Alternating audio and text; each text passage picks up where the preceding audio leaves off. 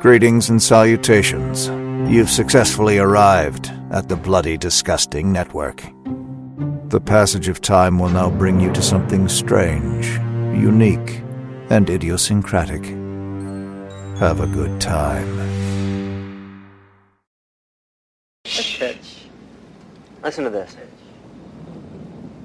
This is the tape I found downstairs. It has been a number of years since I began excavating the ruins of Kandar with a group of my colleagues. Now my wife and I have retreated to a small cabin in the solitude of these mountains. I believe I have made a significant find in the Kandarian ruins, a volume of ancient Sumerian burial practices and funerary incantations. It is entitled Naturan de Manto, roughly translated, Book of the Dead. From the gnarled woods of Michigan to the sun-kissed skyline of L.A. We are Halloweenies! You said, I hope you understand when you read this letter that you're better off without me. 'Cause around me is stormy weather, stormy weather.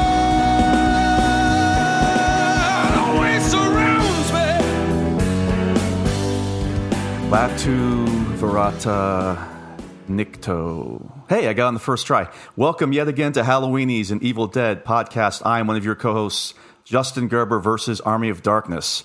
And it's astoundingly appropriate that I've adapted such a nickname for this episode because we are covering what marks the end of the Ash Williams Evil Dead film trilogy with coverage of Sam Raimi's 1993, in some cases fan favorite, Army of Darkness. But before we get sucked into a portal back centuries earlier, along with our boomstick and beating up Delta, let's hop around this forest and discuss the first time that we remember seeing Army of Darkness. Now let's head on down. You know, let's stay closer to my neighborhood, my neck of the woods. This person is about maybe a 10-minute, 15-minute walk from me, and your name is? This is Wolfman Macronomicon Gerber, and I love Army of Darkness. I think we first saw it, usually back in the day when Justin and I lived together at our old home in Orlando. We used to watch these movies in the back room. Well, this was not the case. I believe we watched this in the main room, in the main living room on the big TV for this baby. And I will say, this is one of my favorite openings to the franchise. I love that once again, and we'll get into it, but I love that once again. It's a really quick retelling. But I love when it goes into the portal and the music kicks in, and it's so it gives me chills. I'm like, yes, here we go, But we'll talk about that later as well. But yeah, I'm really excited to be here and to be talking about Army. Sweet. And let's head on down further, the south side of us here. Not really Chicago. What's the name of that city you're living in again? Motherfucker, it's Chicago. Fuck with it. I paid $200 for the privilege of having an automobile. I live in Chicago. This is Mike Boomstick Vanderbilt coming to you live on tape from the south side of Chicago. And the first time I saw Army of Darkness was February 19th, 1993. Because my parents took me and my friends all to go see it. Man. That night, because we were so jazzed for it, and I have this in my notes, I read about it in Fangoria, issue 115, August 1992, and went out and found the other movies. I think the funny story I'll never forget is that, so I read about it in the summer of 92. In October of 1992, Bruce Campbell's going to be at the Weekend of Horrors out in Villa Park at the Odeum, and we all have to go meet this guy. And, my dad, we all loaded into the car on a Saturday morning, went out to the Odeum, and we're standing in line waiting to get in. This is when horror conventions were real low rent. When we got in there, Bruce Campbell was just sitting at a booth, and there was no line. You could hang out, and you could shoot the shit with him. They had a little TV with clips from Army of Darkness on it, including the extended little, and this is all director's cut stuff, so it's the extended little Ash sequence and everything. But I'll always remember, never forget, limo pulls up while we're all standing in line, and Bruce Campbell sticks his head out, and says something like, "Oh, hey, what are you guys waiting for?" Everybody laughs and cheers, except for the four guys behind me. They're like older teenagers or like 20-somethings. And I'll start muttering, oh, he thinks he's so fucking cool now. Oh, man, fuck that guy, you know. And I think that was just a sign of things to come, maybe, for sometimes the way I feel about Bruce Campbell now. Oh, we'll talk about that maybe in a couple months. A little teaser. Yeah, but I was so jazzed to meet him. He couldn't have been a nicer guy. And, Army of Darkness, seeing it opening night in a mostly empty theater. I was going to say, I think it was you, your friend, and your parents were the only people that actually saw this in theaters. There were four guys in front of us who were there too, but they could have just, I don't know, I think they were just teenagers looking for a place to like sneak booze into or something. Add that to the $25 that the box office take for this film. And I was so mad when I saw those numbers because I truly thought like this was going to be it for these guys. Like, I mean, for me, I remember the only thing I remember of Army of Darkness as a kid was I remember seeing the trailer, and in the trailer, he does say groovy. And that's all I knew. I had not known anything about Evil Dead at that point in my life. I knew nothing about who Bruce Campbell was at all at that point in my life, so I kind of just dismissed it, came and went, bombed, whatever. My big introduction to Bruce Campbell was later that year with The Adventures of Briscoe County Jr. Oh, couldn't wait for that show. What's that? I couldn't wait for that show. Oh, like, yeah. I loved that show. And it was another one of those classic one-and-done shows, a little too subversive. It was kind of like a mixture of Western and fantasy and sci-fi. It was like, too much like the Wild Wild West. And Westerns were not in vogue at that exactly, point. And that was the thing. But a great supporting cast. And, you know, his horse slept in his room with him. He treated like a human being. Jeffrey Boehm and Carlton Cuse were behind that. You know, Jeffrey Boehm famously was involved in the Dead Zone script, Last Crusade, a number of other projects. And Carlton Cuse obviously was one half of the people who did Lost. So, I mean, they had some pretty incredible people behind that show. But it was not until I watched The Evil Dead that I realized, oh, hey, it's Briscoe County Jr. I mean, that's how out of the loop I was on Bruce Campbell at that point. Eventually saw Army of Darkness, fell in love with that movie, and yeah, what about you, though, for our last co-host in this episode? Or maybe he's dead. Oh, me? Yeah, the last co-host in the episode. This is Michael Maniac Ash Rothman. You know, I was going to go see this at the show, and I saw the poster, and I said, no. 2 tickets for Neil Jordan's The Crying Game, please. You're lying. You're lying. No, I lie. I love the idea of 8-year-old Mike Rothman going to see The Crying Game. Yeah, buying 2 tickets of that. Well, it was either that or John Turturro's Mac. You know, Mac hit the box office. That Mac, your movie came out that weekend. How about that? I'd rather not talk about it on this episode, but well, it's okay because honestly, I didn't actually see this until much, much later. I saw it sequentially with all the other films. I was a Blockbuster pack rat. I would go in there and grab everything, and especially with franchises, I just kind of grab all of it. And I remember renting this one from Blockbuster on a Sunday. And I remember the sun setting like outside my bedroom. I had like 2 windows that could see out, and it would always show the sunset. And the sunset like literally was setting as Ash was riding off in this, after saying, later to Embeth Davis. And I kind of remember feeling melancholic about it because I knew that there were no other movies to lean on, and I just had loved this run, and I had so much fun. So for me, it always had this kind of sad wash to it. It was like almost like a Sunday Scaries before Sunday Scaries. But I think, as I'll discuss today, I mean, it's like the Casca Macchiato of the franchise. It just gets better with age. I fucking love this movie. This was the film that I was the most excited to talk about when we were, discussing the idea of going into the Evil Dead franchise.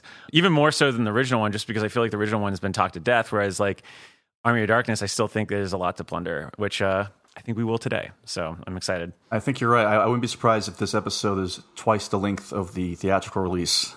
At the very least, I think, or at least the 2 episodes that we'll have combined will be longer than that.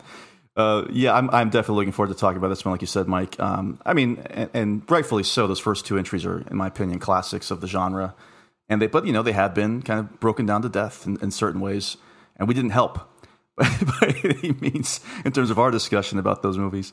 But I'm definitely looking forward to talking about this one, and somehow, upon my most recent rewatch, continues to get better and better.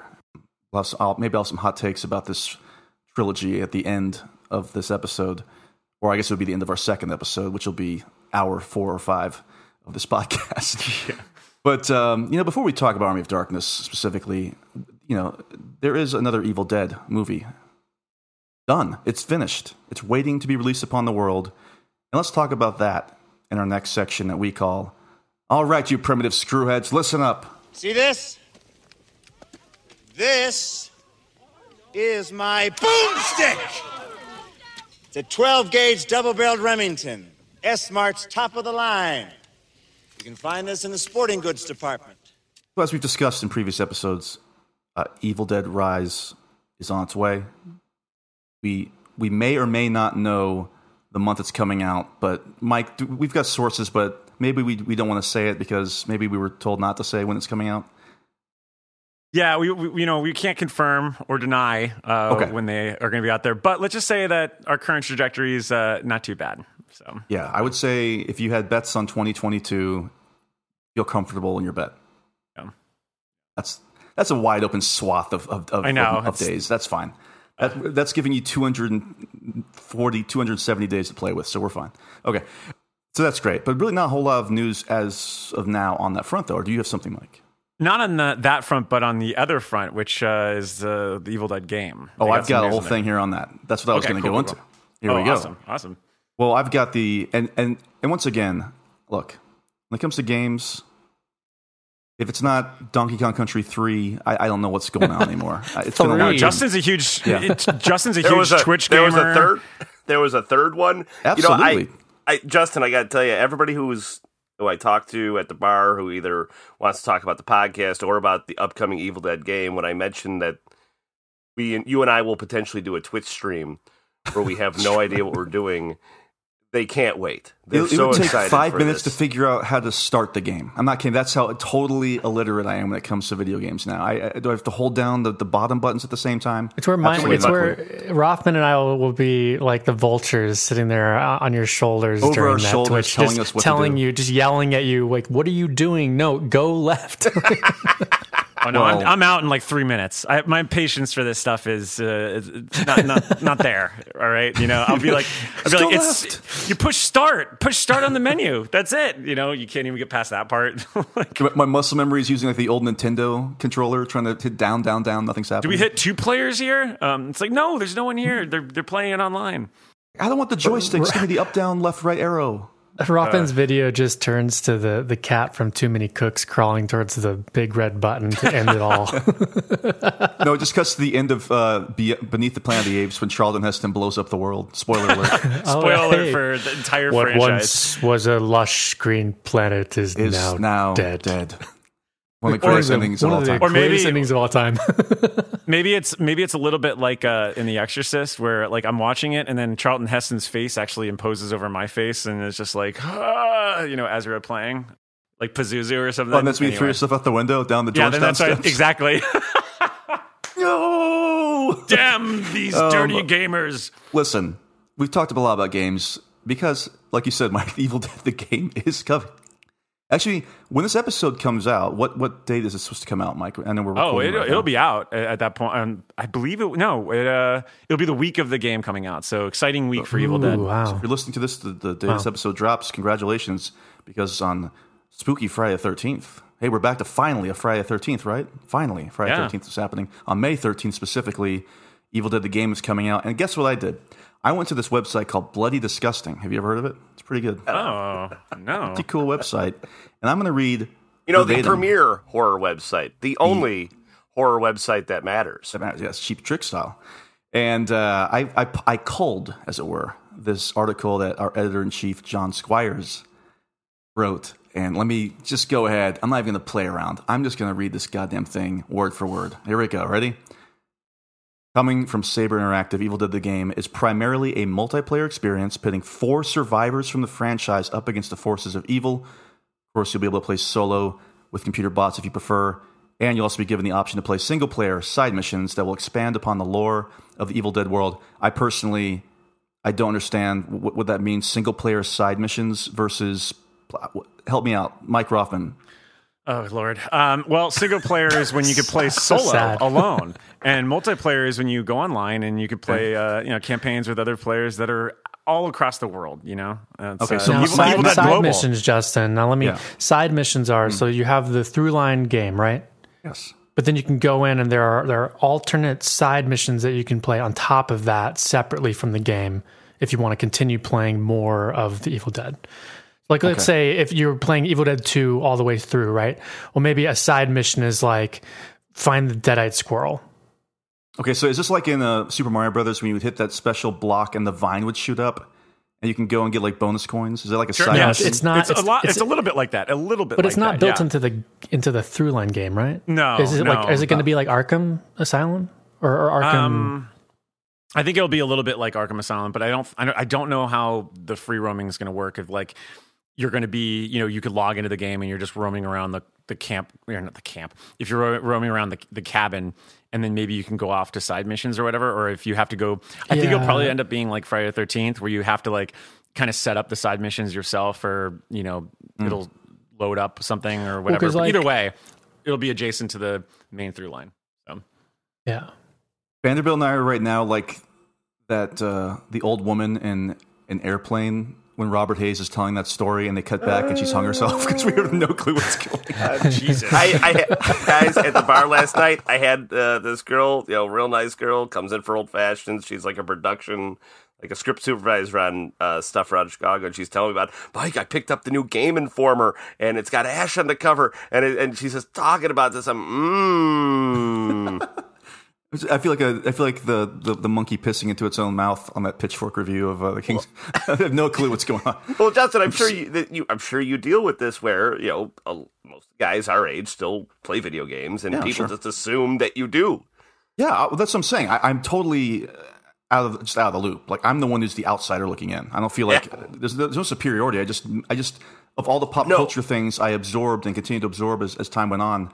I guess I had to sacrifice video games, or I would just not be doing anything. I don't need another time waster in my life. I understand why people make that assumption because Justin, you normally wander around in Final Fantasy V cosplay. I do. It's true, and I just didn't know what I was basing it on. I knew I saw something fleetingly, and here I was. But let's talk a little bit about the. Well, what is this game basing on? I was going to say, Here's the actual plot of the game. This is coming from the developers, Tom Willits and Craig Sherman, who work at Saber. And they spoke with Slasher Radio a little while ago. And they said, when you complete those missions and you unlock some characters and some skins, I'm not even going to ask what skins are, and you get access to something that we call the Nobi recordings. Professor Nobi is a very important character in the franchise because he found the Necronomicon and he brought it back to the cabin to translate. So, as in the movies, he records himself doing these things, so we thought, what a great way to continue the story. So you will be rewarded when you do these missions with a Nobi recording, and there are lots of them. If you listen to it, in some cases, it's Professor Nobi talking on his own. One of them is with Annie, his daughter from Evil Dead 2, whom we met. She's explaining sort of what's going on. We were able to fit these recordings, I think, as a fan, in a really cool way, so that you'll recognize some dialogue in them from the film, and it keeps going, and a little bit more of the scene you hear was not in the movie. Kind of like we're saying, this is what happened after the scene or right before. These Nobi recordings, we've used them as a way to bring the game into the Evil Dead universe. As someone who's, I don't know if I'll ever actually play the game, but that's kind of exciting to me because as I watched Army of Darkness, and I think we've joked about it on the show about how these days there would be a Professor Nobi prequel.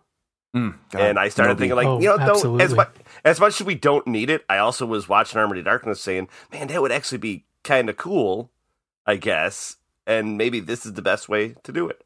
You think it'd be Chris Pratt? Think they're going to bring Chris Pratt in? Why not? All the jobs in Hollywood go to Chris Pratt and his side. And why don't put that fucking Velociraptor in there too? Oh, Blue, yeah. Blue and Nobi find the Kandarian ruins. There's no explanation for why there's a Velociraptor there.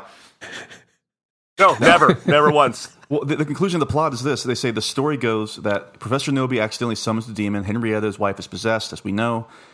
And he's recording this. And what he does is he looks at the Necronomicon and he sees Ash. He sees the hero from the sky. So he tries all these incantations to try and summon Ash.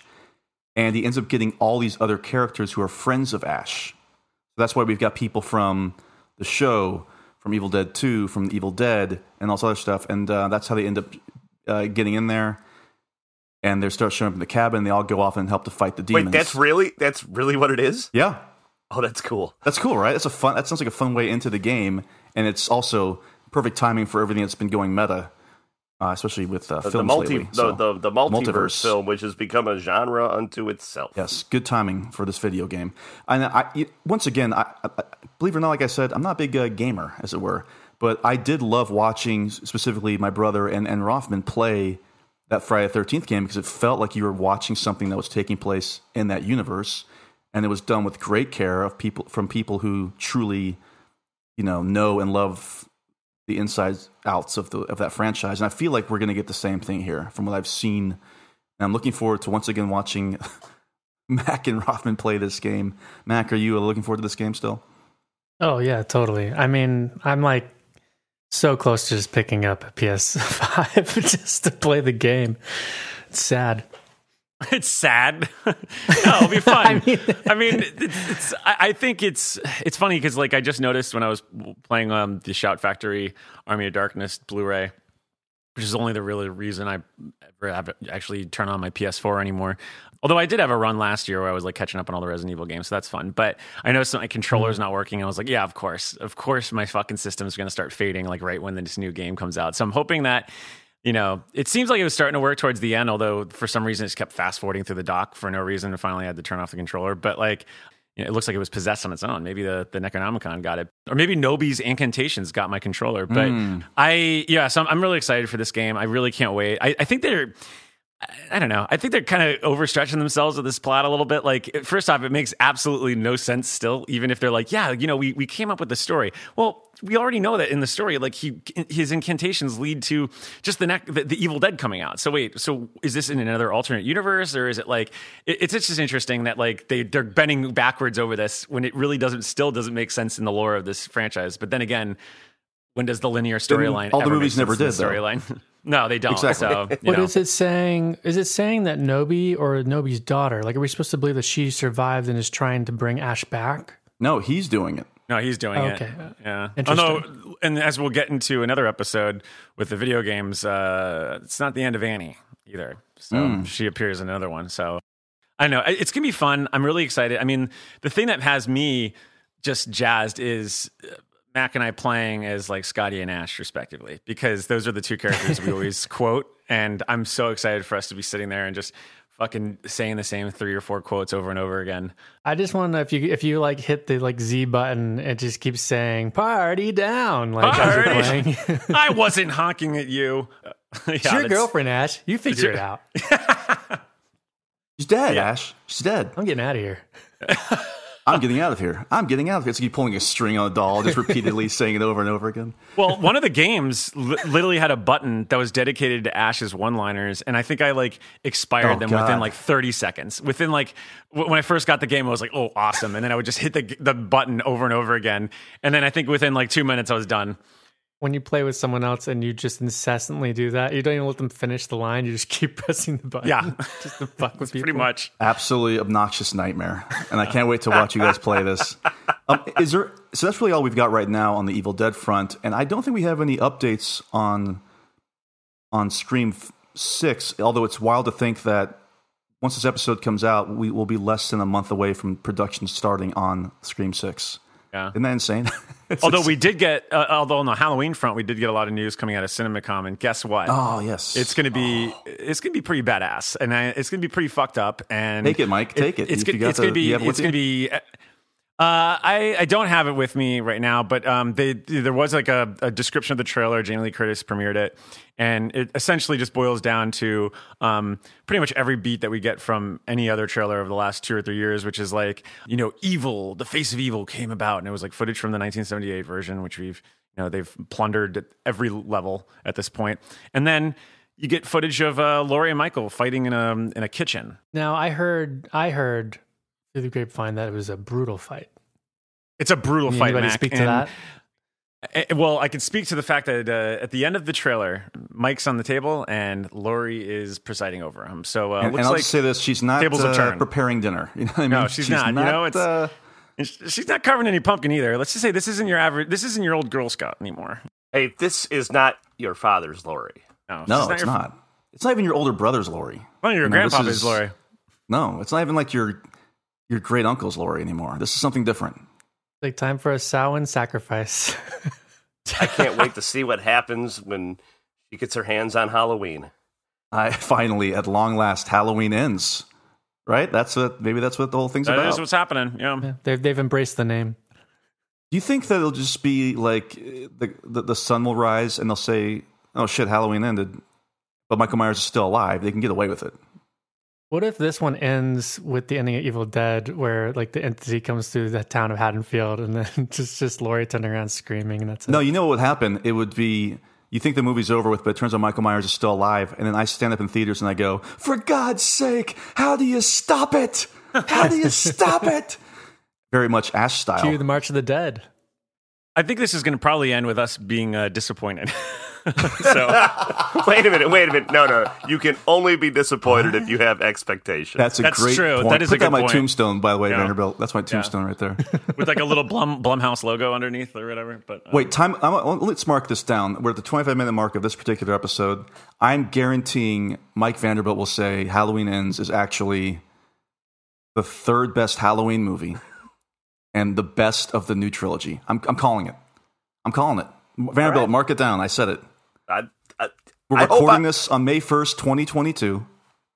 I'm declaring it right now. It's been recorded in time on this episode. Yes, it's happening. No need to write Live it on down. tape. Justin, I've had low expectations for most things in my life. Oh my But none may be lower than Halloween Ends. But that's why I think you'll end up probably liking it. That's what I'm saying. Like, so it's, low. I can't believe this is this not is awful. easy. I am willing it into existence. That I love will- it. I love it. I can't wait to that I see it. will. Of course, I loved seeing the second one on the big screen. I can't Oh, wait to see yeah. it. I can't wait to see it. No joking around. I hope Rothman's with us. Any other franchise stuff going on right now? From anything else that hasn't been listed? Friday 13th still lingering in hell, and Elm Street still whatever. Well, our boy Robert Englund, he's going to be back in Stranger Things 4, and all signs point to him having a pretty elaborate role. He's playing Victor Creel. So we're going to be talking a lot about that on our spinoff show that we have at the Losers Club, Talking Hawkins, and I have a lot of predictions that there's going to be a lot of Elm Street ties to this new villain. And I mean, look, the Duffers have already been saying that Nightmare on Elm Street has a huge influence on this new season. So it looks like, I mean, Friday the 13th this month, we got Elm Street vibes in Stranger Things. Laurie's going to battle Michael finally in Halloween Ends. And then we got Scream 6 filming, and we got a new Evil Dead. I got to say, the Halloween is pretty in vogue, the vibes are there. I think we're all pretty cool. We're talking about franchise news. To tie it back into this episode, there was a recent story also published on Bloody Disgusting. The headline that Liam Neeson would be very interested to read a Darkman Legacy sequel script, which of course the original film is from Raimi. We're going to talk about that later in the episode, but I wanted to read this. This was an interesting quote, I thought. On that note, filmmaker Josh Rubin, Scare Me, Werewolves Within, has been lobbying to direct a new Darkman reboot movie for a while now, frequently tweeting about his desire to bring the Sam Raimi superhero back to life.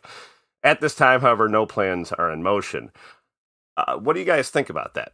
Let's go. Right. If I could go to a betting site right now, at this point, I'm going to say that Josh Rubin will direct the next Darkman movie. No, I'm saying it right. I'm saying this is it's not probably gonna going to happen. happen. Put that right No, I don't next think to it's gonna the happen. put the timestamp on it. With Right Mike next Vanderbilt, Halloween Ends, the greatest of the Halloween movies. And I made a Josh joke. I Rubin made a joke on directing Twitter Darkman. when this happened. No, it can't happen, because if that happens, all pandemonium goes loose. And I made a joke, and right after I started noticing all these other filmmakers that were tweeting and lobbying for the reins of whatever franchise was announced that day, and it reminded me of the scene in Waterworld where the hungry villains are all hanging out.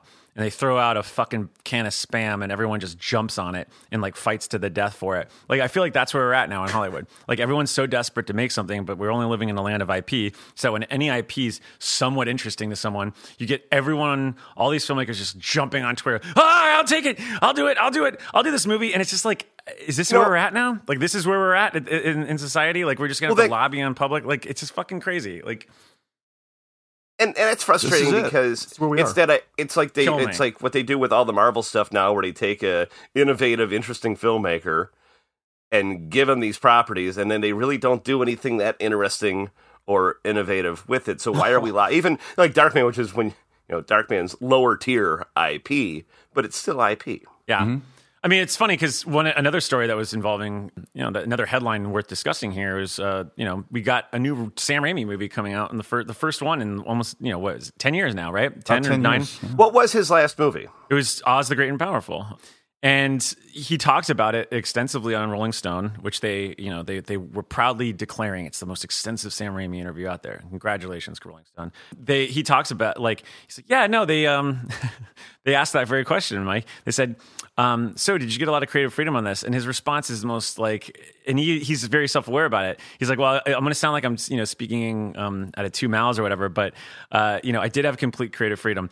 Having said that, this is a Marvel movie, and there are a lot of specifics that we have to make sure are in there, and all the characters have to be a specific way, and there are a lot of characters that are in there. But within that, we get creative control. And I was reading that in the shower because I like to read stories in the shower sometimes when because I can't get off my phone. It's an obsession. Right? Wait, do you have you're reading this in the shower? Yeah, I was reading news in the shower because this is, it never stops. But do you have a waterproof phone or something? I don't understand. I'm picturing a little the thing you hang from the rear view mirror in the car for the phone. Yeah, I'm just he's got it hanging from the faucet. Yeah, it's scary. But I just was laughing, and it's just like, this is what a fucking joke. And that goes right into you're saying. It's like, yeah, you could go and do this IP, but I'll have another prediction right now. I can't wait. We're We're recording this on Sunday, May 1st. I'm going to be seeing Doctor Strange multiverse movie on Thursday. I'll be there with you. I'm excited to see cool. it. I'm excited to see it. I mean, it's very exciting to see a new Sam Raimi movie. I am going to have to mute everything because I'm sure on Twitter everyone's going to bend over backwards and be like, this is a Raimiism. This is a Raimiism. I guarantee you we're going to walk out and go, there's some moments of Raimi, I guess, in there, but not really. No, because we don't live in an era where this allows it. And that's what I'm going to get at. I'm only saying all this because I really want to stress how the uniqueness of Army of Darkness, especially in 1993, and it's a disparity here that you will be discussing. I feel like throughout this whole episode, and then you can wake up afterwards after you finish both of these episodes and go, "Oh, I'm in 2022, and here we are." All right. So my big declaration in this section is that Josh Rubin will direct the next Darkman movie. Mike Rothman, what was your declaration again?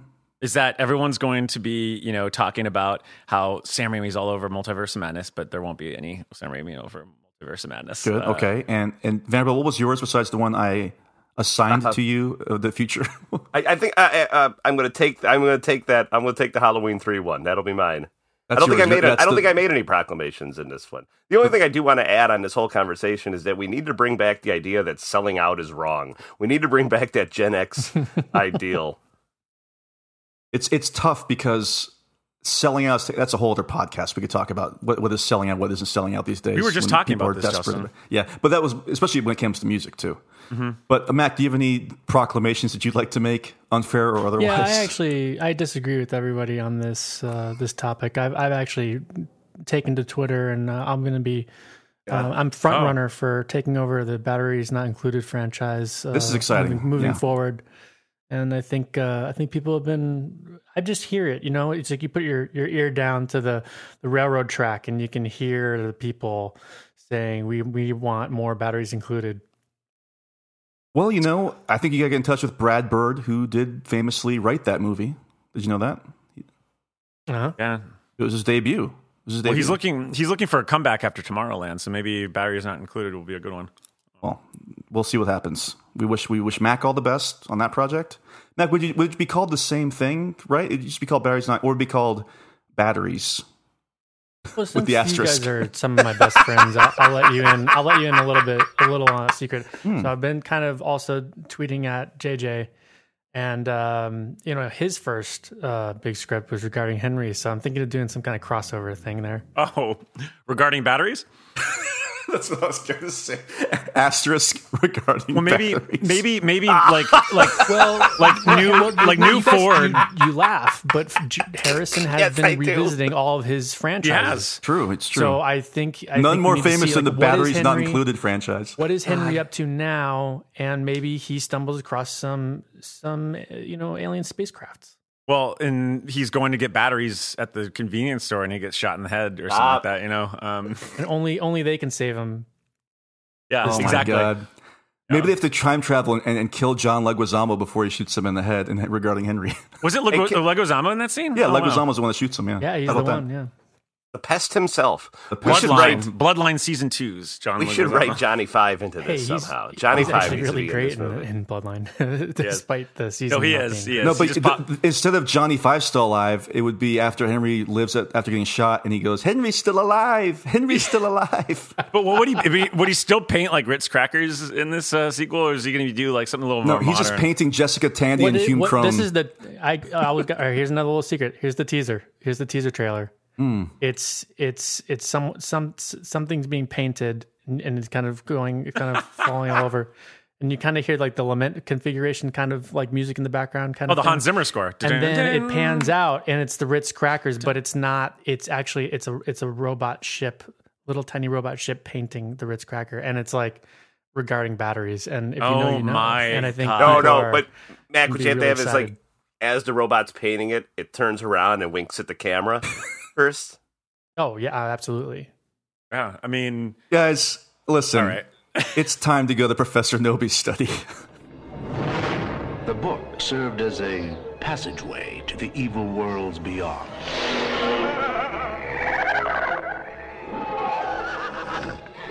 It was written long ago, when the seas ran red with blood. It was this blood that was used to ink the book. Okay, so I know a lot of people are here for our regarding batteries talk, but which Vanderbilt's already plotting out how to do some great art for later on. I cannot wait to see what he comes up with. But let's talk about Army of Darkness. We got to get together here. Let's talk about Army of Darkness, for God's sakes, and let's start before, as it always was in the pre-production era. Let's say, it was the failure of Sam Raimi's movie Crime Wave that he co-wrote with the Coen brothers over at the flawed Embassy Pictures that led to Evil Dead 2. But this time around, it was actually the success of a Sam Raimi film for a far bigger studio that led to yet another return for the Deadites. The successful movie in question, Universal Studios' 1990 Darkman, an original superhero movie. Can you believe I just said that? An original superhero movie based on a Raimi short story that he not only directed but co-wrote with Ivan Raimi, and then everybody please keep that name in mind for a little bit later in this section. And of course, former Navy SEAL Chuck Farrar, who would work on the movies, you guessed it, Navy SEALs. And who directed Navy SEALs, folks? There's a King's Dominion. There's a Stephen King connection here. Is it Tom Holland or no? He directed 2 80s Stephen King movies. Oh, Is is it Louis Mark- Teague? Louis Teague, who directed Cat's Eye and Cujo. Yeah, And Alligator, too. that's right. What a good run for Al. And the Romancing the Stone sequel, Jewel of the Nile. Not Great. great. Nile. Yeah, No, Yeah, I agree. not great. No, not very good. But he also directed Hard Target. I'm sorry, he wrote Hard Target, which was John Woo's I believe English language debut, from what I can remember. And produced by Sam Raimi. Yep, this is all connected here. He also did talk about Halloweenies Dominion. He also worked on Arlington Road, but the script officially was by Aaron Kruger, who did Scream 3 famously, and to name but a few. He's actually a counterterrorism expert nowadays. He's a counterterrorism expert nowadays, and you'll find him on a variety of news networks. It's almost as jarring when you see him as it is when the blonde guy from Evil Dead 2 shows up on CBS. So there you go. But listen, on the budget of $14 million, Darkman ended up making about $50 million worldwide, which I have as a roughly 350% money recoup if Gerberlytics checks out. Mac, you and I have been a fan of this movie for years and years. How do you feel about Darkman versus your feelings for Crime Wave? specifically? Oh, just a giant leap forward. I think Darkman's just a really fun movie. It's one of those movies that it did not meet my expectations at all. I think the trailer really sells it as a different kind of film. And then you watch it and it's so just bizarre, and I was saying that Liam Neeson brings such a gravity to the performance of this character. There's scenes where his hand catches on fire, and he's like, I took my hands, and there's this gravity there that's like, wow, he's really giving a performance here. But then you have scenes where he's like, swinging from a helicopter into an executive room saying, excuse me, and then flying back out. It's so tonally all over the place, but some reason I still really enjoyed it as a kid. I think, the Elfman score is great, and I think that lends itself to it a lot because it feels like, you're in that Batman universe still, I really enjoyed it, and I really enjoyed it this time watching it, and I caught some things I didn't catch before the first time. So, Rothman, I think you also recently watched it, right? Yeah, I hadn't seen it in a long, long time, and so it really did feel like just a total fresh rewatch. The thing I liked about it, and this kind of ties into what we were talking about earlier with the IP thing, is that Raimi wanted to do The Shadow, and they were like, no, we're not giving it to you. And instead he was like, all right, well, I had this original story, I'm going to go do this. And he made his own Shadow, and honestly, it's a better movie than the Shadow that came out with Alec Baldwin. Yeah, really. So much Russell better. McKay's The Shadow did so well. Yeah. God. I saw that opening night, and I think it was out of theaters before I even left the theater. I was like, where did it go? Great theme song written by Jim Steinman, performed by Taylor Dane for The Shadow, though. Darkman doesn't have that. Great. I will say the action figure line for Shadow is pretty fucking great, too. Isn't that just based on the Robin Hood figures or something like that? No, I wish, but they at that point they're like, all right, they were closer to like the Dick. No, they weren't closer to Dick Tracy figures. I take that back. They just had. I just remember there was one where there was like an invisible one, like it actually could look invisible, which is, as a kid, I thought that was so cool. And I remember like the movie, buying the figures and then coming home and being like, why did I buy these? Like, it's not like I love this movie. Anyway, yeah, they were cheap. That's why they were on sale. Yeah. But that was the age where the action figures were always cooler than the actual film. Like, I remember being really jazzed about Stargate. Oh, yeah. And I was like, I got to get all these figures. I was like really into that. And the movie's like, fine. It's like, all right. Yeah. Yeah. The video game is better than the movie. Justin, you joke about them being based on Robin Hood toys, but they are made by Kenner, so I'm sure a lot of the same molds are used. Oh, 100% probably. Wouldn't be surprised. Yeah. It's like how Disney's Robin Hood used the same cells as Jungle Book for a lot of sequences. That's why Baloo and Little John have similar motions, by the way. Fun fact. Disney was very cheap in the 70s. Not that much has changed when you think about it, but there you go.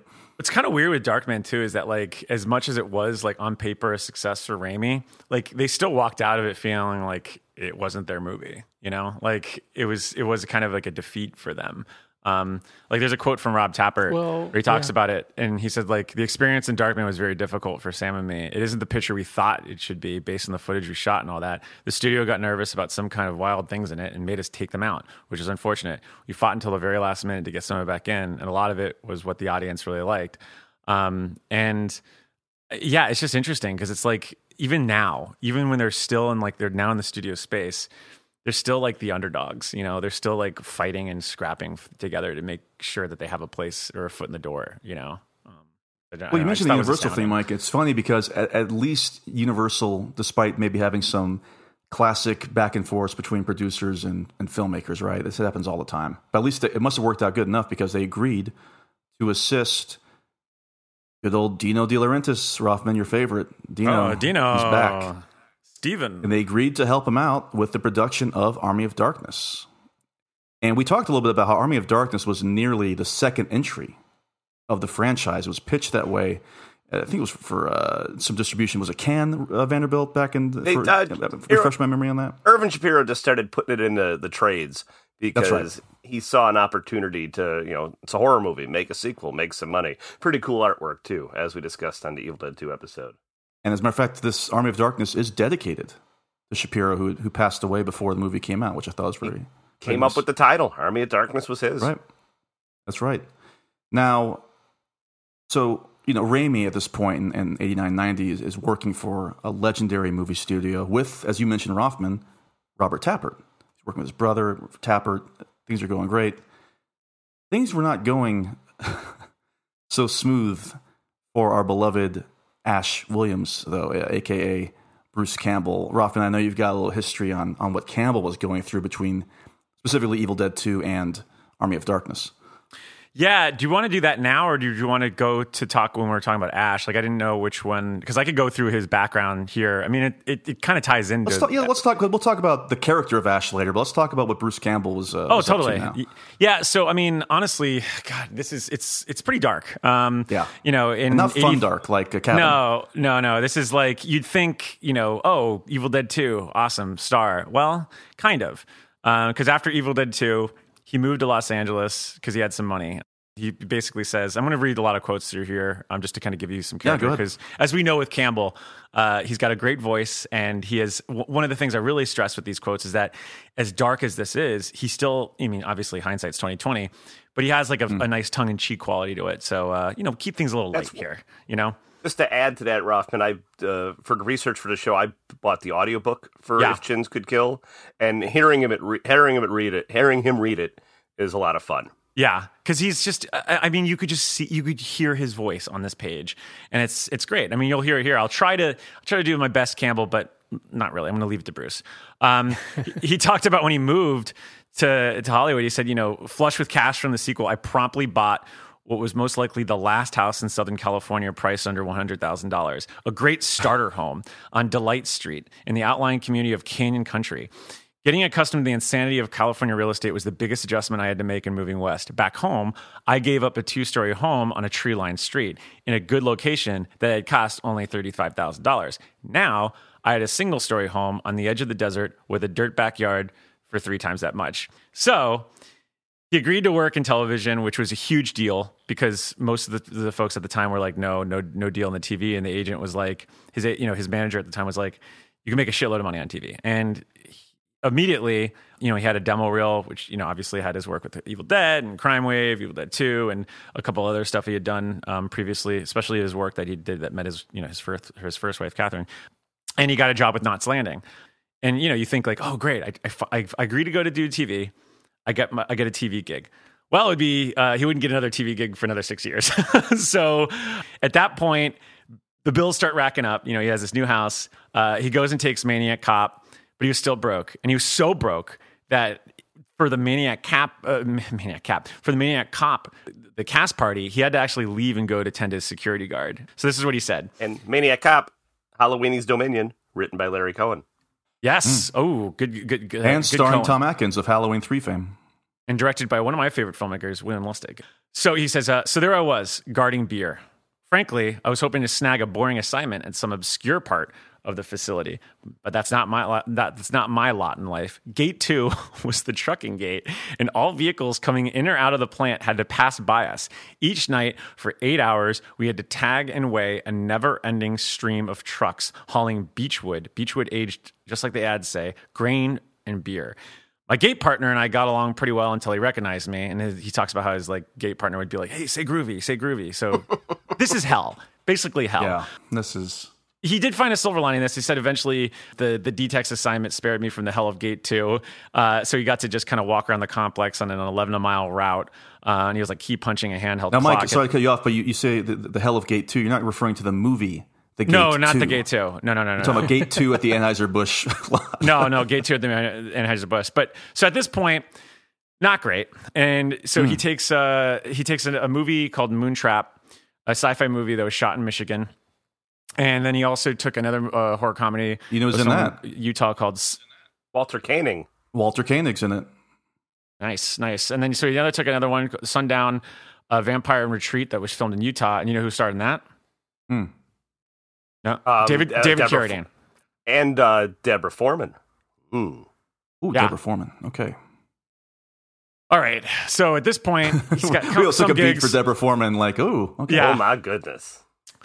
Still not making a ton of money, but he at that point he's going to try to do the producing cap. So he tries to find financing for Man with the Screaming Brain. doesn't happen. In fact, fun fact, that movie doesn't even come out until 2005, so that should tell you how much of a hell that was. But he still sticks to the producing thing, so he returns to Michigan to find financing for Josh Becker's Lunatics: A Love Story. And this more or less kills his marriage with Christine DeVoe. Here's what he talks about with that. All those months of making magic in Michigan were having another effect on the California home front. A cold wind of alienation was blowing. Fueled by other follies of the years, Lunatics wound up being the straw that broke my wife's back. My daughter, Rebecca, flew out to Michigan so she could drive back across the country with me. We had a great time taking pictures and writing a book about the experience, but when we got home, Halloween day, something was different about the place. Margarita, a woman who helped out around the house, was there, but Chris wasn't. I took Rebecca and my young son, Andy, trick-or-treating. His dinosaur costume was a big hit with the neighbors. I love how he adds that. When he got home, Chris was still nowhere to be seen. I put the kids to bed and killed time by unpacking and watching television for a couple hours. But with each passing minute, my sense of dread intensified. It wasn't women's intuition, but I knew something was up. Chris was never one to stay out late. About 11 o'clock that night, she came home, but there were no hugs and kisses. Instead, Chris said on the other side of the dark kitchen, "Hey, how you doing? Great to see you. I've been thinking a lot about things, and I'm not sure we want you back." Excuse me? Chris wasn't mean, but there was a resolve in her that I hadn't seen, and I'd only seen one other time, when she was giving birth to Rebecca, and I knew she wasn't bluffing. I said, "Is this open for discussion?" Silently, she shook her head no. "How soon can you find a place to stay?" All right, so not great. Things are still not great. So filming Lunatics actually warranted some really great stories, and you should read them in Chins. There's one where they do this like huge prank on their friend, and you could just tell he's kind of at this crossroads in life, like figuring out what the fuck is going on. So it should be noted that in '89, he's still pretty busy. He has a but it's like, busy with quotation marks. He's like, he has a cameo in Scott Spiegel's The Intruder. He helped produce Ivan Raimi's Easy Wheels. He had a starring role in J.R. Bookwater's 1989 horror movie The Dead Next Door, which Raimi served as an executive producer on under the pseudonym The Master Cylinder, which is so weird. So then things start to kind of turn around a little bit when he starts working on Fangoria's first feature, Mind Warp, because this is where he met his second wife, his current wife, Ida Guerin. But the shoot was like fucking hell. I mean, he talks about this. This is what they made him like basically. It was like out in Wisconsin. It was like in the middle of like the fucking winter, so it was freezing. It was basically like the Crime Wave shoot where it was just like icy as hell. But they made him like, it was like a cheap movie, and so they made him like go through actual like refuge and like landfill stuff. So he got all these cuts. This is in his quote. "It really wasn't a surprise when I got a nasty cut in the dirt one day. The immediate concern wasn't whether I would be all right. It was more about whether shooting would continue. Since the same makeup effects guys from the Evil Dead days were supervising this film, I knew what items they carried in their set bags and immediately asked for some 355. This stuff, now discontinued because of its questionable manufacturing process, was surgical adhesive developed in the rice paddies of the Vietnam War in the heat of the battle. It could be poured directly into the wounds for a quick fix. This was as close to war as I'd ever been, so I glued my fingers shut, covered it with dirt, and went back to digging." So yeah, so during this time he meets Ida, and he basically says they were like they kind of they had to romance her because she was kind of like giving him some guff. And it's funny because I guess she because she was the costume designer for this film, Mind Warp, and he was trying to warm up to her. Eventually they did, and they connected. And here's what he said about marrying her. "It's an individual thing, but eventually I get to the point in a relationship where it either intensifies, as in consummates, or comes to an end. Personally, I was eager to apply the lessons I had learned from my first go-around. Ida had never been married before, but she seemed interested enough to give it a whack. Within a year of meeting, we decided to go for it. This time around, our wedding ceremony was exponentially larger. All of 20 people were invited. We chose another non-denominational church in North Hollywood known simply as the Little Brown Church. Ronald Reagan married Nancy in the same building, and I'm not sure if that's good or bad, but it seemed to work for them. And it worked for them also, because they stayed together. They went on to go and work eventually in Army of Darkness, which he says was like the biggest test of their relationship. He said, later says that it was like probably the stupidest thing he could have done because it's like, it was such a test on the relationship because it's just like, as we'll talk, it was a hell of a shoot. But yeah, sorry for all the long digression, but that's where Bruce, our hero, was for between Evil Dead 2 and this one. So, Well, look, if you want the history of these people, you came to the right podcast, folks. I don't know what you thought you were getting into, but here we are. I mean, what can I say? But it's funny, Mike, because I feel like he had such a bad road, but things really started to pick up for him in the positive sense leading up to Army of Darkness. Like you said, he got remarried, and he was getting a lot more film roles, even if they were minor roles in minor projects. He wasn't necessarily having to work the graveyard shift at Anheuser-Busch anymore doing security, So things were kind of on the up at this point. He reconnects again with Raimi. Of course, Raimi was not going to do Army of Darkness, without Bruce Campbell as Ash, despite all the controversy that came with it. And when it comes to Army of Darkness, Raimi told Cinefantastique this. He said, "This is back to kind of hands-on filmmaking that we grew up with." And here's the production breakdown of this. It was filmed, the main shoot was 55 days, which I think is, again, like 6 months shorter than the Evil Dead shoot was in the cabin. A lot of stage work took up to 37 days, and there were 27 days on the castle set and other outdoor areas. And here's a pop quiz for all of you. Does anybody know what country Army of Darkness filmed in? Mac, do you know what country Army of Darkness filmed in? Not only the U.S., but somewhere else? No, you're right. It's just the United States of America. I was going to say, I was like, I'm pretty sure it's just here's something more specific. Okay. Here's something more specific. Does anybody know where it was filmed in the United States of America? And what significance that area has to another major cult motion picture? Vanderbilt, do you know where it was filmed? Well, it's California deserts. Yeah, it's Bronson Canyon and Vasquez Rocks Natural Area Park.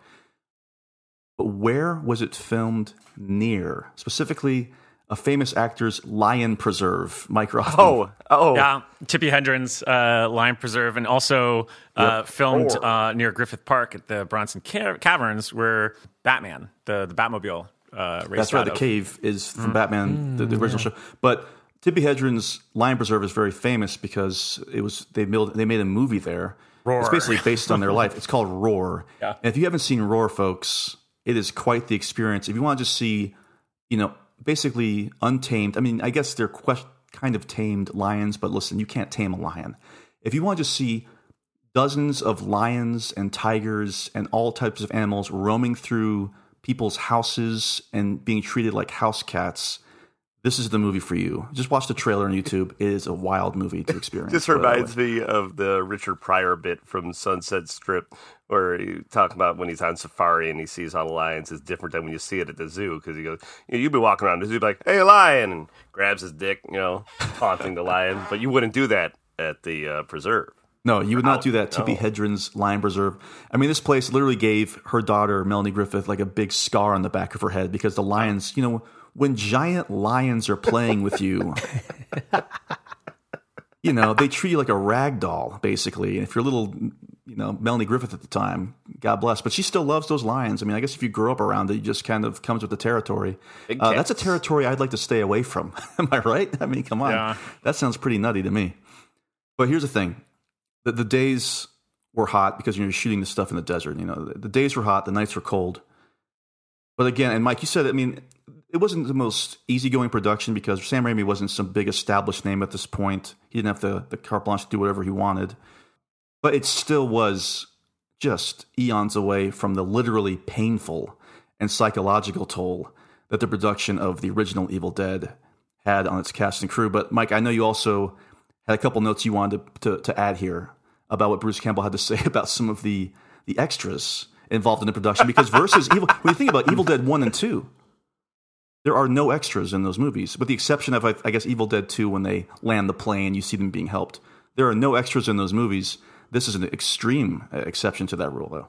Yeah, it's funny. He has a whole long digression about this, about how the extras were just a little wild. He said night shooting also made it hard to keep track of another animal, the Hollywood extra. Most of these folks I love that. It's such a Bruce Campbell way of saying it, but most of these folks come well prepared for the long day ahead of them. Any extra work worth their salt shows up readier for any kind of weather, provides their own chair and the thickest book they could find. Some of the less motivated folks snuck out of the available light, which was easy to do, and passed the night sleeping, or in one scandalous case, making love inside the castle set. Mating in a skeleton suit was quite an accomplishment because as a monster myself, I also played Evil Ash. I couldn't even get the hang of urinating. So he doesn't understand how they had sex. But he goes, I usually get along well with extras. In many cases, they are instructed not to talk to the actors, but I have no problem interacting with them as long as it's not distracting from the job at hand. Most background artists get a feel for the film they are working on within a day or two, where their characters fit in the scheme of things in the general tone. But like any profession, some folks just don't get it. One guy learned the trick of finding the lens. He knew just enough to be dangerous. It wasn't until viewing rushes that we saw what a gigantic camera hog he was. God bless the man for his enthusiasm, but damn him all the same for his lack of discretion. And then he said another man, a Mr. Ryan, managed to fall into the opposite category, that immovable object. During a scene where my character is led in chains back to the castle, basically the opening, I was surrounded by a column of soldiers. Sam gave these men rigid instructions to keep pace and to conduct themselves in a soldierly fashion, and he made them maintain a unified marching cadence.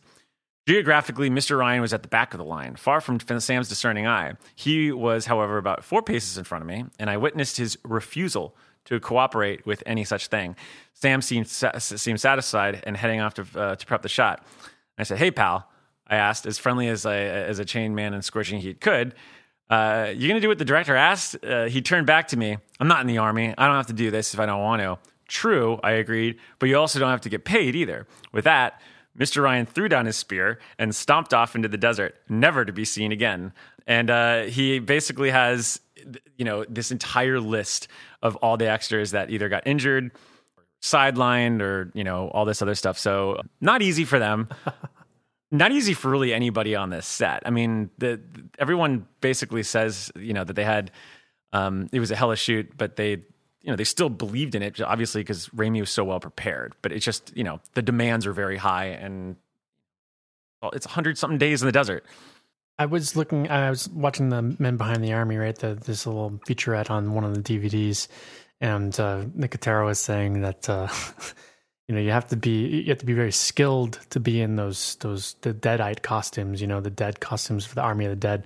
But you also have to be really dense because it was so hot out there in those costumes. Mm-hmm. Oh. And you just see them. There's one part where they're just kind of filming them walking, and they're all talking about like, well, that guy's good and that guy's all right, like, cause it was just a slog to be like out there trying to like give a performance in those giant suits. So, the extras, they got a lot of weight on their shoulders, unfortunately. Oh yeah, I mean, God bless them. And Mac, you mentioned Nicotero, and you're talking about Greg Nicotero, who we'll be talking about in our special effects section for sure. We've actually talked about him in other episodes. I think did he also work on Basic Instinct? Am I out of my mind at this point in our trajectory? Yeah, I think so. Anyway, we'll talk about him a little bit later on. But Mike, go ahead. You want to say something else?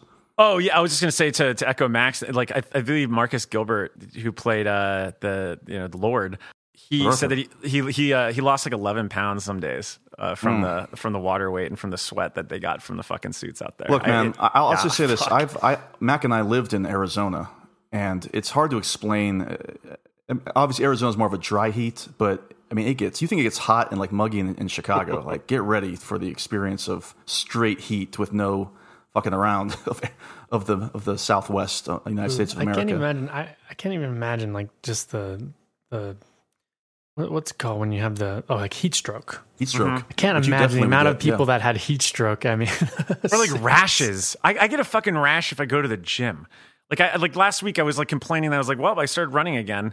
And not to get too TMI on here, but I was like, fucking Christ. Like, I can't believe I got, I guess it's chafing or whatever. But, that was just from running on the treadmill. Reading this, I was like, I can't even imagine what my skin would be doing during this situation. It'd be just a fucking nightmare. But gotta make that money.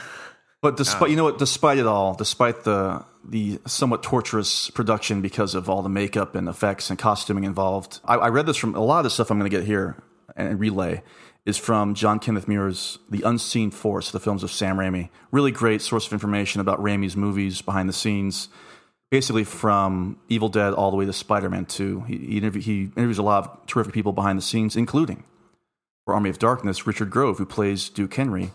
And Grove compared Raimi to a big kid with a camera. He had enormous amounts of energy and enthusiasm for what he was doing. He was constantly excited.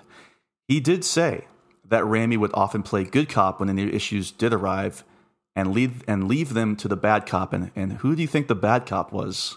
Bobby Tapert. That's right, Robert Tapert, Vanderbilt. Bad Bobby Tapert. He played bad cop. He wasn't afraid to tell people to get in line in ship-shape condition and whatnot, and to move along, as it were. As we've learned as this podcast, as the season has gone on. Ian Abercrombie, who plays Wise Man, he's Merlin. He's Merlin. He's Merlin. Were they worried about getting sued? Who owns the rights to the King Arthur legend? Anyway, nobody. Exactly. Maybe he could have negotiated for more money if he had a name. Like that's true. That's a good point. That's a good point. Like that. But Abercrombie, by the way, he also played Mr. Pitt on Seinfeld. Wait, that was him? Yes. Oh my God! Oh yeah, yeah, it is. He's also in Inland Empire. Yeah, he's also on a Great Tales from Crypt episode where he appears on a platter as a head later on. Spoiler alert. Anyway, listen, he said that Raimi knows film backward and forward. He doesn't play around too much, even in the downtime. And he's got his eye on everything. And Grove adds this compliment by saying that Raimi had done a complete visualization of every single shot. Every shot was mapped. It was just fantastic because the way he had the shots set up was so neat. It was almost done in that old Vault of Horror style, which I thought was just magnificent. And this does have the air of a Tales from the Crypt episode for sure. So, guys, I got to ask you a question as, creative types, aspiring filmmaker types. Can you even imagine, can you comprehend being the boss man on a set like that? I know. No. Fuck. I can't wrap my head around it. Especially when you think about Sam Raimi in terms of Sam Raimi feels like the kind of guy who I would have known because he's Midwestern and, it baffles me. Like, it just confounds me how you could be the boss man. I think, you know what this, man, but I think that because all of our minds, as creative as we can be, pat ourselves on the back, they just don't work on the same, if not level, the same speed that Raimi's does. I think that when you're a visionary like that and you have got it all plotted out, I think in addition to that, you are able to figure out how to maneuver other people around you to achieve that vision. That's why when you see behind-the-scenes stuff with Raimi, you rarely see him stressed out. He's always kind of playing around with his filmmakers. I think that you have to kind of have something off about you just in general to make it in the business, period. But there has to be something even more off just to be able to make a movie, especially something as close to his vision initially as this one was. Rothman, did you have something to add to that? Yeah, I mean, I mentioned before with like the multiverse movie, but if there's anything that's going to be a Raimiism of it, it's the fact that he's able to kind of just have the strength and endurance to handle all the different points of articulation that comes with that sort of narrative. Because you see it here. I mean, he's to borrow from Spoon, he's got a mathematical mind, and I think that when Bruce is talking about even just the blocking for things. It's fucking crazy. It's just crazy. Like he here's his quote on this because it's really important to show like what Mike was talking about just now about like how would you keep a set going like this? Yeah. When you think about a production like this would be hard enough, but the way they do this production and the way it's a Raimi movie and how complicated he makes every shot and every beat, it's like it compounds it even more. And then you think about the choreography here. So he says. This is fucking crazy, and I started getting a headache thinking about it. Bruce says, after 6 weeks in the desert, we settled in for months of studio work. Sam Raimi continued his undisputed reign as master of the technical nightmare. This time, he reduced me to acting by numbers, literally, through a process called introvision. It was one of the few instances where the old cliche, it's all done with mirrors, really applied. Mirrors were part of this front screen projection process.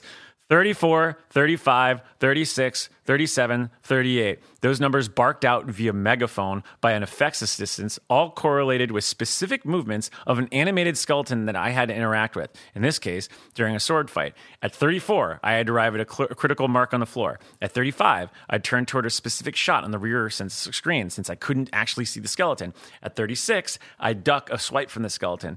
And as I rose, a live-action puppet skeleton attacked me from behind. I'd have about 2.5 seconds to fend him off before number 40 when I'd take a swing at the animated skeleton.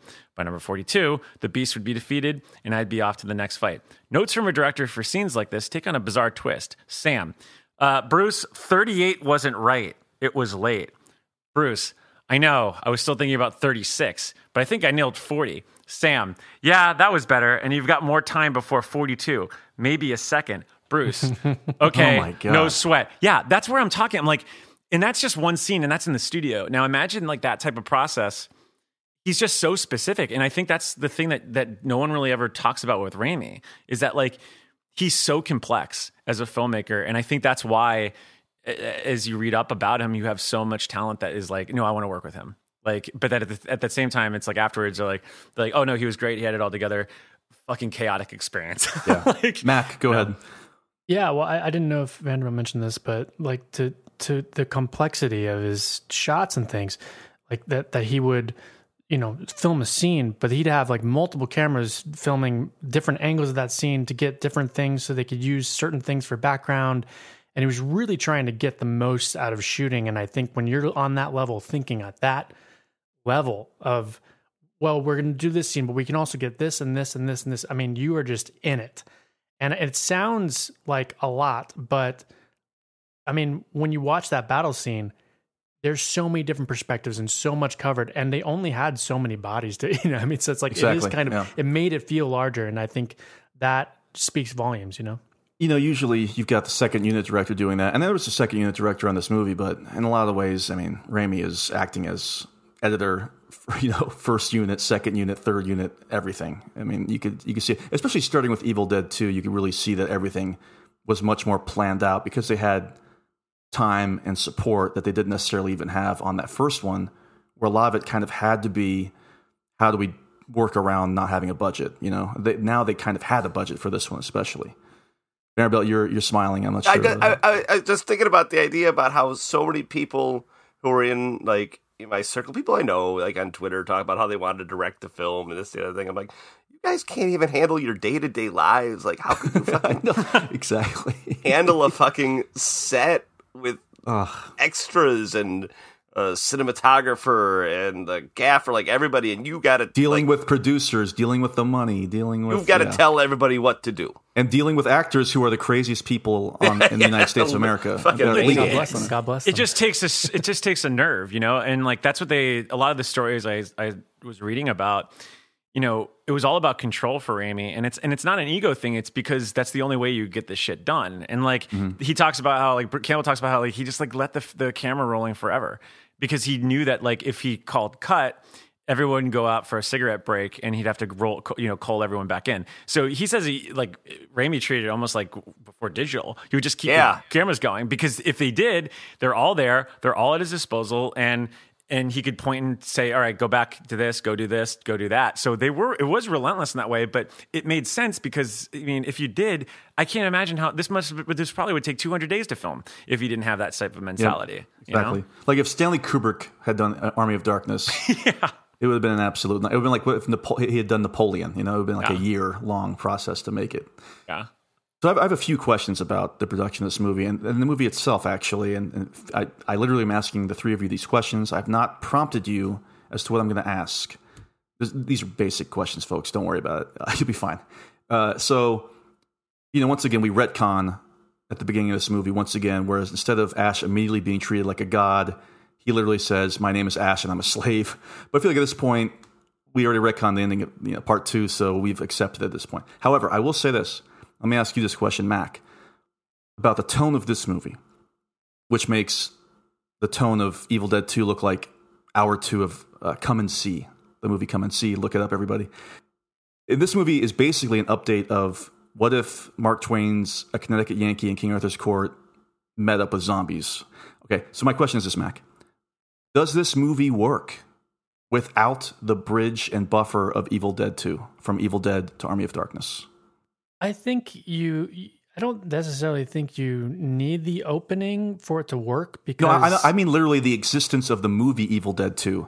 If there was just Evil Dead and he gets thrown back in time and now we are in Army of Darkness, would people have accepted the tone then and even now? Would it have been too jarring? Oh, you mean if you were just jumping from Evil Dead to Army of Darkness? Yes. And you didn't have the dark comedy and you go straight to this movie, 1993's Army of Darkness. No, absolutely not. Yeah. No, you have to have Evil Dead 2. That is the stepping stone. If you don't have that, it's so jarringly different. I think that hardcore Evil Dead fans would have hated Army of Darkness. And at the time, some of them did still dismiss it. It wasn't, it became a cult hit, obviously, later on when people realized the true trajectory and the spirit of the series, I think. But Vanderbilt, what do you think? Well, I think you need Evil Dead 2, but I think what I like about all three of these movies together is that it's something I talk about with Jason Goes to Hell, as in the imagination of that film. They realized everything had been done before, so let's do something different.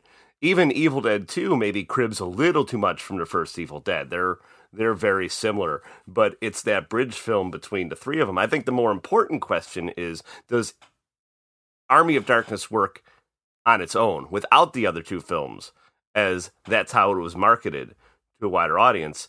And I think it absolutely works. If it truly was a standalone film, you'd maybe need a little bit more what I want to say, maybe a longer first act, kind of like akin to what they did with Evil Dead 2, like have maybe a 7-minute true intro as to what you're getting into. To get him back in time. You can't start with him back in time like that if it was a true film. And that's something that makes me, when I listen to Sam Raimi and Bruce Campbell and everybody talk about the production, I always wonder, I was relating it to Cheap Trick in a way, how whenever something didn't work out for the band, they would blame the record label. And I feel like sometimes the production with Sam Raimi stuff and Bruce Campbell stuff is the same way. How like, oh, why wouldn't they put Evil Dead 3 in the front of the title? I'm like, guys, you were making a movie for Universal. You knew what was going on. You knew you were trying to aim this towards a larger audience without alienating the Evil Dead fans. And I think that worked.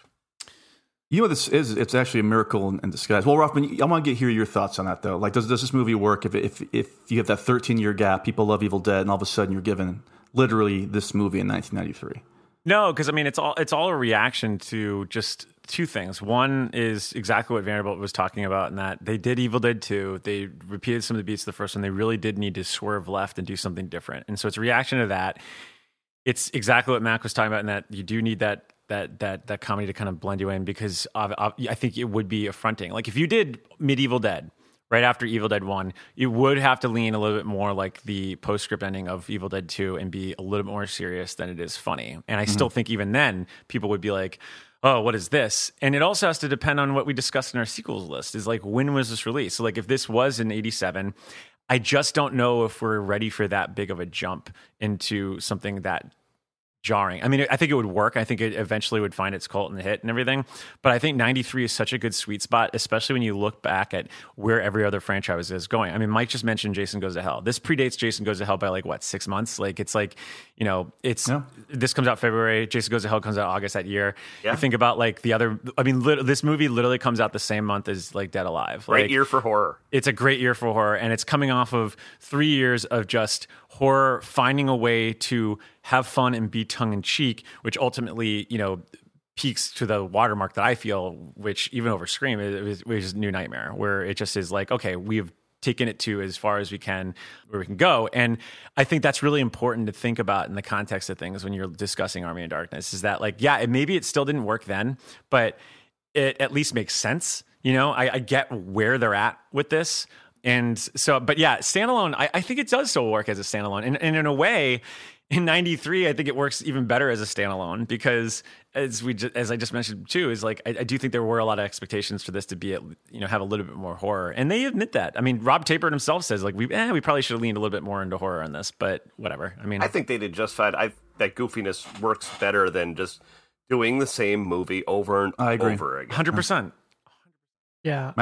I think it's strange when it's different now, where sequels are turned out like every year if it's popular, right? Where you only have so much time to come up with something, so you can't be too precious about what you get as a fan. Whereas back then, you had a lot of time between those films. So I can see the fans at the time not loving it necessarily if they weren't on board already with Evil Dead 2's humor, because they had a lot of time to course correct or make it scary or whatever it is they were hoping maybe, and then it didn't land. But I agree with Mike where, I think it has found it, or Justin said at the very beginning too, that, the trajectory of the franchise, when you know that now, when you go back, I think obviously it's found its footing. Well, to go back to what Rothman was saying about the action hero and like where we were in 93, think about this. if this had been Evil Dead 2, as Shapiro was kind of positing it would be, but they just didn't have the budget, basically. That's why they ended up doing Evil Dead 2 instead of Army of Darkness. Think about who the heroes were in movies in the 80s. It was Schwarzenegger and Stallone. This was before the kind of everyman Bruce Willis character of Die Hard becomes the action hero in the 80s and the 90s, which is why it makes more sense for the character of Ash in the 90s, who's kind of like the guy who stumbles into the situation, as opposed to this one-man army of Schwarzenegger and Stallone. He does predate John McClane. I never thought about that. No. What I'm saying was it would have been a different movie, though, in 87. Yes. Because Army of Darkness it would not have had the same tone as 93's Army of Darkness, because I don't think you would have bought him as the one-liner action hero like Schwarzenegger and Stallone were at that time. But just think about, again, it's like what we were talking about. Everyone was doing the swerve. I mean, 93, it's fucking astounding. Like, we really should just do a podcast just 93. Like, what Wasn't comes the last out? Action Hero also? Yes, 4 months later. That was the point I was going to make. Is that like, and guess what? Didn't work, or it flopped at the box office also. I just think that now we look back on it and we're like, wow, these are so ahead of its time. And that's just the way culture war works anyway. I mean, it's always one of those things where it's like, it's ahead of its time. People don't notice it until much later. And now we look back at these movies and we go, wow, the audacity of these films is what has carried them further than maybe some of their predecessors. And like, you know, because you could look back at some of those box office hits that Stallone and Schwarzenegger had and go, all right, on paper, box office wise, this made a ton of money and was a success. But we talk about this one more. And I think you could say the same thing with a lot of horror movies back then, too. You know, and I wanted to add, like, Mike, you mentioned Dead Alive, and we mentioned Jason Goes to Hell. Look at 92 and 93, and look at how much Sam Raimi's style is influencing horror at that time. Absolutely. Yeah. I mean, I'll go really bold here. There would be no Lord of the Rings trilogy without Sam Raimi. Yeah, absolutely. I truly believe that his work inspired over the years in the 80s. I know Jackson started in the mid to late 80s as well, but I think that if it wasn't for Sam Raimi, the influence he had, specifically on Peter Jackson, if you watch Bad Taste, changes movies. If you watch Bad Taste, there's no denying that this man had watched Evil Dead and said, "I'm going to do Evil Dead, but I'm going to do it, my way." Yeah. And then even Dead Alive a couple years later doesn't exist. I mean, so it's pretty wild to look at like that. Here's something else I want to say about the title, we are showing Dead Alive at Cigars and Stripes the last Tuesday of May. Everybody come on out. Well, there you go. So if you listen to this episode just in time, make sure you head on down to Cigars and Stripes. If it's 2024, you could message Vanderbilt and basically and ask how it was. What's going on in this month? Yeah. You talked about the title and people having an issue with the title. I actually think the title is excellent because this is kind of what Francis Ford Coppola wanted to call The Godfather Part 3, Army of Darkness. No, I'm kidding. He wanted to call it The Death of Michael Corleone. And years later now it is called, the new cut is called The Godfather Coda, The Death of Michael Corleone, because even though it's in the same universe as those Godfather movies, he says it always felt like to him it was a postscript, it was the coda, it was the epilogue. And when you watch this movie, it lives in the same universe as those first two Evil Dead movies, but this really does feel like the third act. Like this whole movie is basically just a 75-minute third act, and it's in the same universe, but it still doesn't feel, quote unquote, feel like those first Evil Dead movies. And that's not a detriment by any means. But I'm fine with the fact that it's called Army of Darkness, is what I'm saying. And I think something about this movie. This movie was a lot of people. People talk about gateway horror a lot. This is what a lot of people's gateway into psychotronic cinema. Not necessarily just horror, but genre as a whole. Because so many people that I meet our age, maybe older and younger, rented this movie because they saw that poster, which is a cool poster, or saw it on TV one day and said, "What the hell is this? This is awesome," and had no idea that it was part of an existing series. And then went back and either discovered the other Evil Dead movies or just developed a love for cult cinema. I love the title. I love the poster. I think it's, in the long run, it allows it to stand alone, as we, you all just discussed. Medieval Dead is fucking great title, though. That's a great title. So good. It's just so fucking good. What I was saying was, it wouldn't make sense to call it Evil. I don't have a problem with them not calling it Evil Dead 3. Oh yeah, Army of Darkness. Medieval Dead's a great title, though. No it's question. So good. It's so good. Like, I just keep thinking about it. Like Evil Dead 2, Medieval Dead. Like that's such a good fucking trilogy right there. And I almost want to like have like a custom set made where it has that on there. Raimi says he's going to do a new cut, kind of like what Coppola did. Yeah. But for some reason, and he's going to call it Medieval Dead, like he always wanted to. But for some reason, it starts off with that scene at the Vatican with Michael Corleone talking to priests, and then the rest of it's just Army of Darkness. And Winona Ryder's in there as her original role that she was supposed to have in Godfather 3. All retconned. It'll be a beautiful thing. Here's another question for you, and I've been thinking about this hard. Is this accidentally the second greatest Arthurian movie of all time? What, next to Excalibur? Next to Excalibur, John Boorman's Excalibur, which will never be touched, in my opinion. Mike, you didn't see it. So I haven't seen Excalibur. I can't answer. So. Is this the greatest Arthurian movie of all time? Because this is King Arthur's absolutely in this movie. Merlin is absolutely the wise man. It's better than First Night. I mean, I like Sword of the Stone, though. So can I throw in the 2 episodes of MacGyver where he went back in time? the Wait special a minute. two-parter. Are you telling me what? The MacGyver on the MacGyver show with Richard Dean Anderson went back in time in an episode? Yeah. It's a two-part episode where he I think he hits his head or something and ends up back in Arthurian times. Oh, it's good. Oh my god! No, wait, did that air before or after James Brown played an alien in Miami Vice? I was going to go there. I was going to go there with that. Like, probably the 80s, folks. Of the era. Unreal. Yeah, the MacGyver Arthur one. What a fucking crazy era. Fun. All right, let's get the pull quote out there. You know, to be fair, I don't think I've actually seen all of the musical Camelot with Richard Harris and Vanessa Redgrave, and so maybe that's the second best Arthurian movie. But no offense to, of course, the great King Arthur with Clive Owen and First Night with Richard Gere as the American Lancelot. No offense to those movies, of course. Camelot lives, as Sean Connery says. All right, that's the pull quote for this episode. Is this the second greatest Arthurian movie of all time? They haven't got it right for some reason, folks.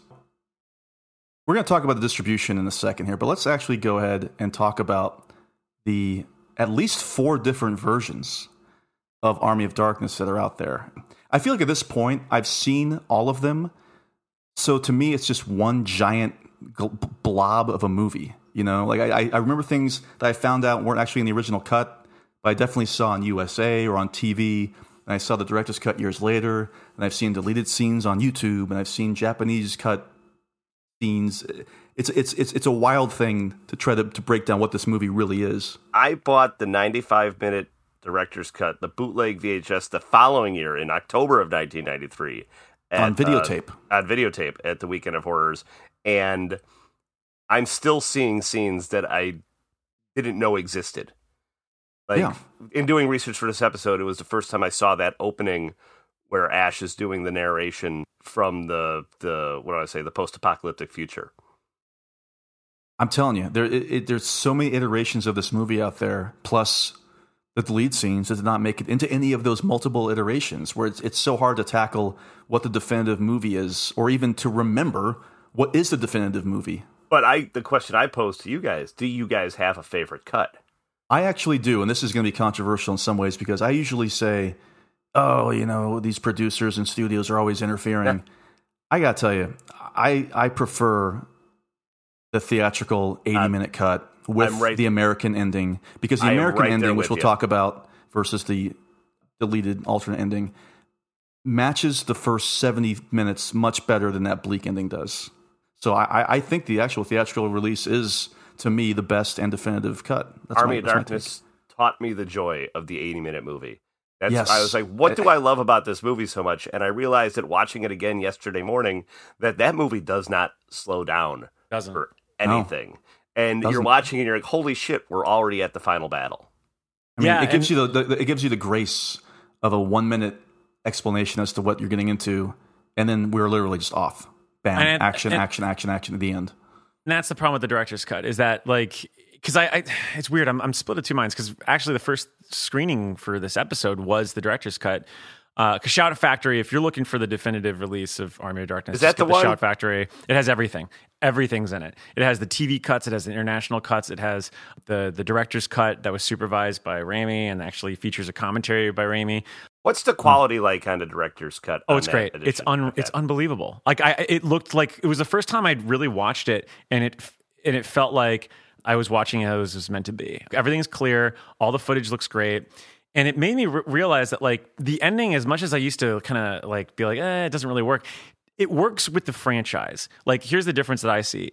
Like tonally, it really does match the sort of lunacy and also even quasi tragedy of the franchise. And it's actually not the way it's pulled off isn't as depressing as it is. It kind of just rolls into it like, oh, here's another misadventure he's going to be in, and we'll leave it there. Right. But what ultimately sucks about the director's cut, and this is kind of astounding, it goes in what you're saying, Justin, and I kind of side with the suits in this, is that the battles go on forever. And it's what you're talking about, Mike, with like, it loses the lean meanness of it. And all of a sudden, like, I remember I was watching it with Sammy, and I was just like, God, I can't believe this battle's going on for so long, because I didn't realize that the battle scenes were longer in the director's cut. I just thought it was the ending and a little different of the end in the intro. And the battles go on forever. And like, I remember the director's cut, there's actually almost two battles, because there's two fronts of the army, and the one front fails, and then they take to the walls, right? Doesn't it change when the Eric the Red shows up too? Mm-hmm. Like, it shows up earlier. It goes on forever, and it's too much. So I do think that... I believe it was Dino De Laurentiis saying, Sam, you have 6 skeletons exploding. You only need 3. He's right. And you know, to add to all this movie leans so much into the comedy. And most comedies, as great as they can be, they really suffer in that third act, because that third act usually takes place at the 1 hour, 33-minute mark, and goes on for 15 minutes too long. Mm-hmm. That's why in that battle scene specifically, Mike, that you're talking about, the reason I still think it works great for that theatrical release is because everything that the skeletons are doing and saying to me is extremely funny. Yes. But if you tackle on another 15 minutes, the joke will gradually, inevitably start to wear thin. Mac, what do you think about the last act? And did you need it to be longer, or are you happy with the theatrical cut? You know, I mean, as a fan, I enjoy watching the director's cut, obviously, just seeing the scenes that we've always heard about kind of thing. But yeah, true. The theatrical cut is the best, only rivaled by the television edit, where the line, I never even seen these assholes before, is overdubbed to, I never even seen these eggheads before. That's pretty good. I love TV cuts. So how do they handle the "get the fuck out of my face"? Or they probably just take that line out at this point. Get out of my face, something like that. The other dubs are pretty good. You got some shits turned to balonies. You've got your she bitch to she witch. That's not bad. I mean, not too bad. And then they just kind of like just silence some of the offhand shits and this and that. Yeah. I'm with you. It was just dubbed "get the hell out of my face," so not too bad. I'm with you, Justin, on that theatrical cut. It reminds me a lot of, into what Mac was saying about it's fun as a fan. It reminds me of That Thing You Do director's cut that's available on a Blu-ray, which is longer and gives some extra stuff with the band. But the reason you liked it is because you like the theatrical so much. You get to spend more time with these characters. Mm-hmm. But I can admit that the reason That Thing You Do works, or that Army of Darkness works, is because it's on the shorter side of things. Think about Halloween. Like, you know, I don't want to change the original one at all. I don't want anything added. But to Max, it's like I do enjoy watching like the scenes with like Loomis sometimes that are added in, just to be in that, just kind of see different parts of that world in a way. You know, like from a fan perspective, it is fun to see it. But yeah, like critically wise, like no, don't touch it. Like leave it alone. And the S-Mart ending, that's the ending. To me, like, so you can ignore the TV show, you can ignore everything, because I don't, and maybe this is like the death of the artist. Like, Sam and Bruce Campbell seem to hate Ash and just think he's an asshole and think he's a jerk. And I think, you know, he starts, if you watch those 3 movies together, he starts out as a wimp, he turns into a loudmouth action hero, and eventually settles into his life that he figured out the only thing he was ever good at, and that's killing Deadites. And I think it's kind of a nice, happy ending for him in Army of Darkness, and that it should just stop there. Well, I've got some notes about the trajectory that Bruce Campbell saw the character take, and his take on Ash, and how he is portrayed in all the projects after the first Evil Dead, and the trajectory there. But we'll have to save that for the next episode, folks. And also, in that next episode, we're going to be talking a little bit more about the distribution and marketing for Army of Darkness. We're going to talk about some of the Army of Darkness 2/Evil Dead 4s that could have come to be, but never did. And of course, we'll be talking about the music, the cast, the special effects. We've got a lot more to talk about in part 2. Like I promised, just this part 1 right now is even longer than the director's cut of Army of Darkness. So let's go around real quick, though, and give our plugs before we bid adieu to Evil Dead for this week. Vanderbilt, anything you'd like to plug? Check out when's this episode airing, Mike? It will be airing on the 9th. Yeah. The 9th. May 9th. May 9th is what day of the week? It's Monday? That's Monday. Yeah. Monday? Everybody check out Sven Tooney this week, because I'll be on it. Sven Tooney, the Svengoolie spinoff. I'll be on Saturday night. They're doing A Bucket of Blood, and you're going to see a familiar face in a beret. So if you've got MeTV, right? If you got MeTV at home, I don't know where it streams, but it'll end up on YouTube afterwards. I'm not sure how you stream MeTV. I'm sounding. It's an like actual that old channel man. on TV. If you got cable, you should have MeTV. And I don't think they figured out how to get it as a streaming station yet. But yeah, check me out. We'll definitely figure out how to post stuff of you on there. That's a pretty incredible gig. We're very happy for you on that front, Mike. It's pretty cool.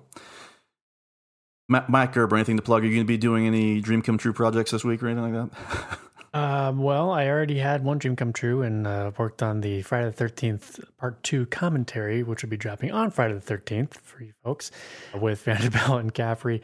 We're also going to be covering Lake Placid here on Halloweenies to wrap things up for the month of May. Minor May here. Minor May, a minor work as it is. Rothman, what about you? Anything going on the Losers Club front or even the Halloweenies front that we neglected to mention? No, nothing yet on Halloweenies front. That's all been covered. But Losers Club, busy month. We got Firestarter, Keith Thomas's remake that's coming out with features John Carpenter's score, which is nice spiritual homage because he was supposed to direct it originally. And then we're going to be also discussing Peter Straub's Ghost Story, which is a pretty foundational text when it comes to horror literature and a very frightening book. So excited for that. I mean, we always can't stop, won't stop for both pods. So lots of stuff going down. That's right, baby. Yeah, you mentioned I'll be on the Lake Placid episode, and then I'll be on that Ghost Story episode with you, Mike. And folks, if you want to read it, you want to read it in time to listen to our Losers Club episode, I highly advise you start now because it's over 500 pages and it's the smallest font possible. I think it's going to take me at least 10 hours total to read when all's said and done. So get a read on and definitely get your watch on and get your ears ready for our next time when we venture back in time to team up with Ash and discuss Army of Darkness. And when that does happen, we do hope that all of you will join us. Join us. Join us.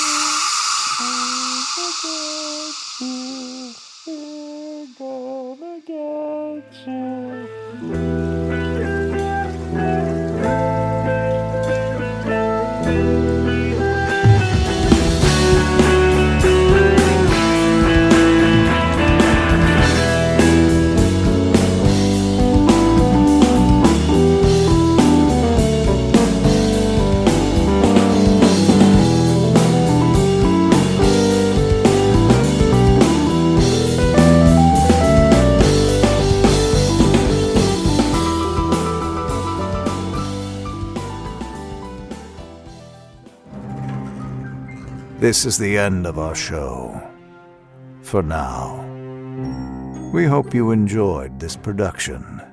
If you like our programming, consider searching for other bloody disgusting podcasts, such as Creepy, Horror Queers, The Boo Crew, SCP Archives, Nightlight, Margaret's Garden, and more.